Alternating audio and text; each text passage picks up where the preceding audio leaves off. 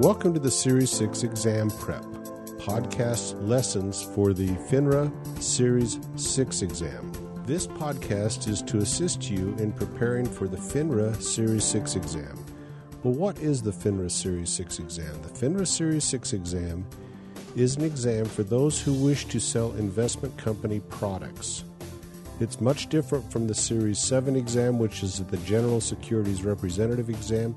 Typically, this is an entry-level exam that allows you to sell basically mutual funds and investment company products, and as such is a much easier exam to pass than the Series 7 exam. Now, concurrent with taking this exam, you must also pass the Securities Industries Essentials exam. In reality, you should take the Securities Industries Essentials exam before you take the Series 6 exam. It will help prepare you for the exam. This podcast is going to give you sample portions of the lessons contained in the full bundle of audio lessons for the Series 6 exam prep, audio lessons for the FINRA Series 6 exam. This is an audio course of 8 hours and 44 minutes in length, and there are 20 individual lessons in the full bundle of audio lessons. The full bundle of audio lessons is available at Series 6, and that's the number 6, lessons.com. Again, www.series6lessons.com. If you like the samples that you're hearing here, and if you would like to try 4 full-length audio lessons, you can go to the website and sign up to receive the 4 full sample lessons to help determine if you think these audio lessons would be valuable for you. All right, enough of an introduction. Let's get on to this sample lesson. This is lesson number 6, Investment Objectives. The full length of the audio lesson is 27 minutes and 2 seconds, and you are only going to be getting a portion of that lesson. This is Series 6 exam audio lessons for the FINRA Series 6 exam, lesson number 6.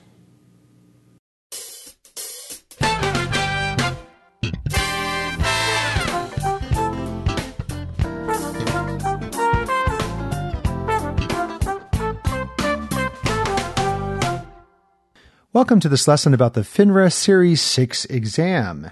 We're on to another section of the test. This is a new unit.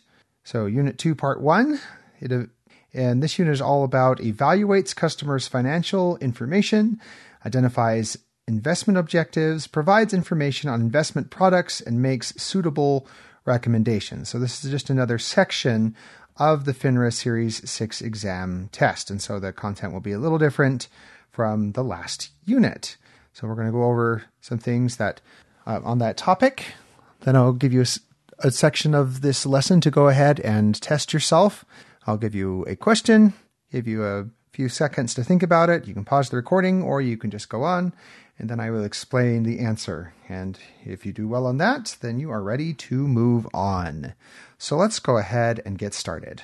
So one of the very most important things in order to make recommendations to your customers, you need to spend enough time getting to know your customer so that you understand what kind of recommendations you should make in the first place.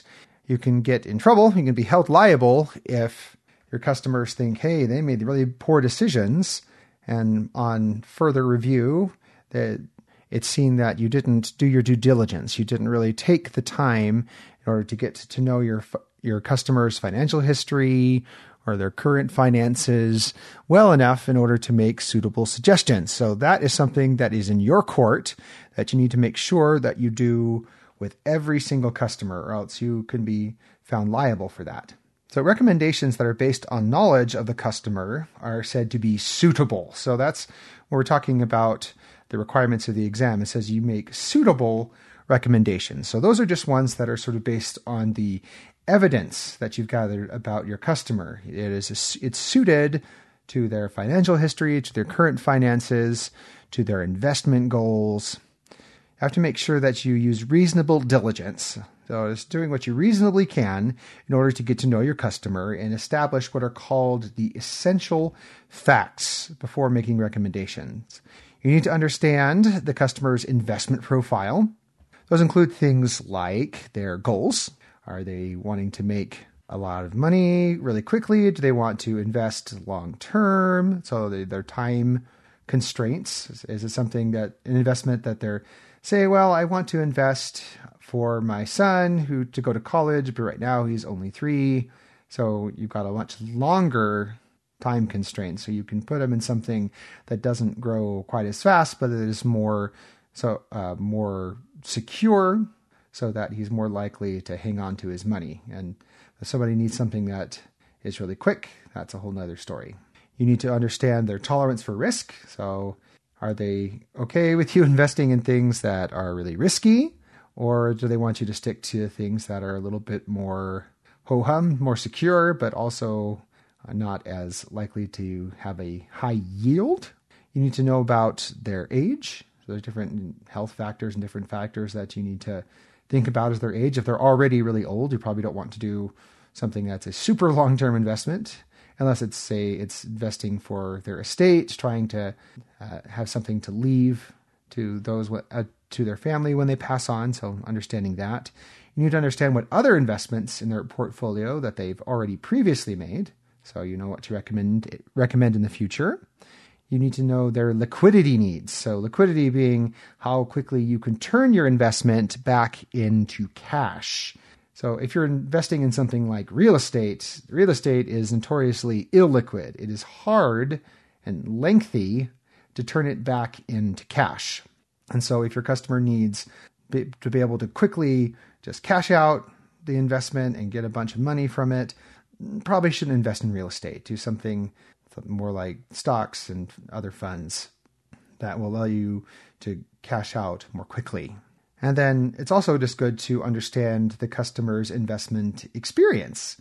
You need to know what they already understand, so you know how much that you need to explain to them. Say, if someone's already a seasoned investor, then you're not going to have to walk them through things quite as much. A little less hand-holding, a little bit more just coaching, so that they can do a lot more themselves. But if not, if they really need to have different terminology explained to them or things of that nature, then yeah, you can be there and provide more support as it is needed.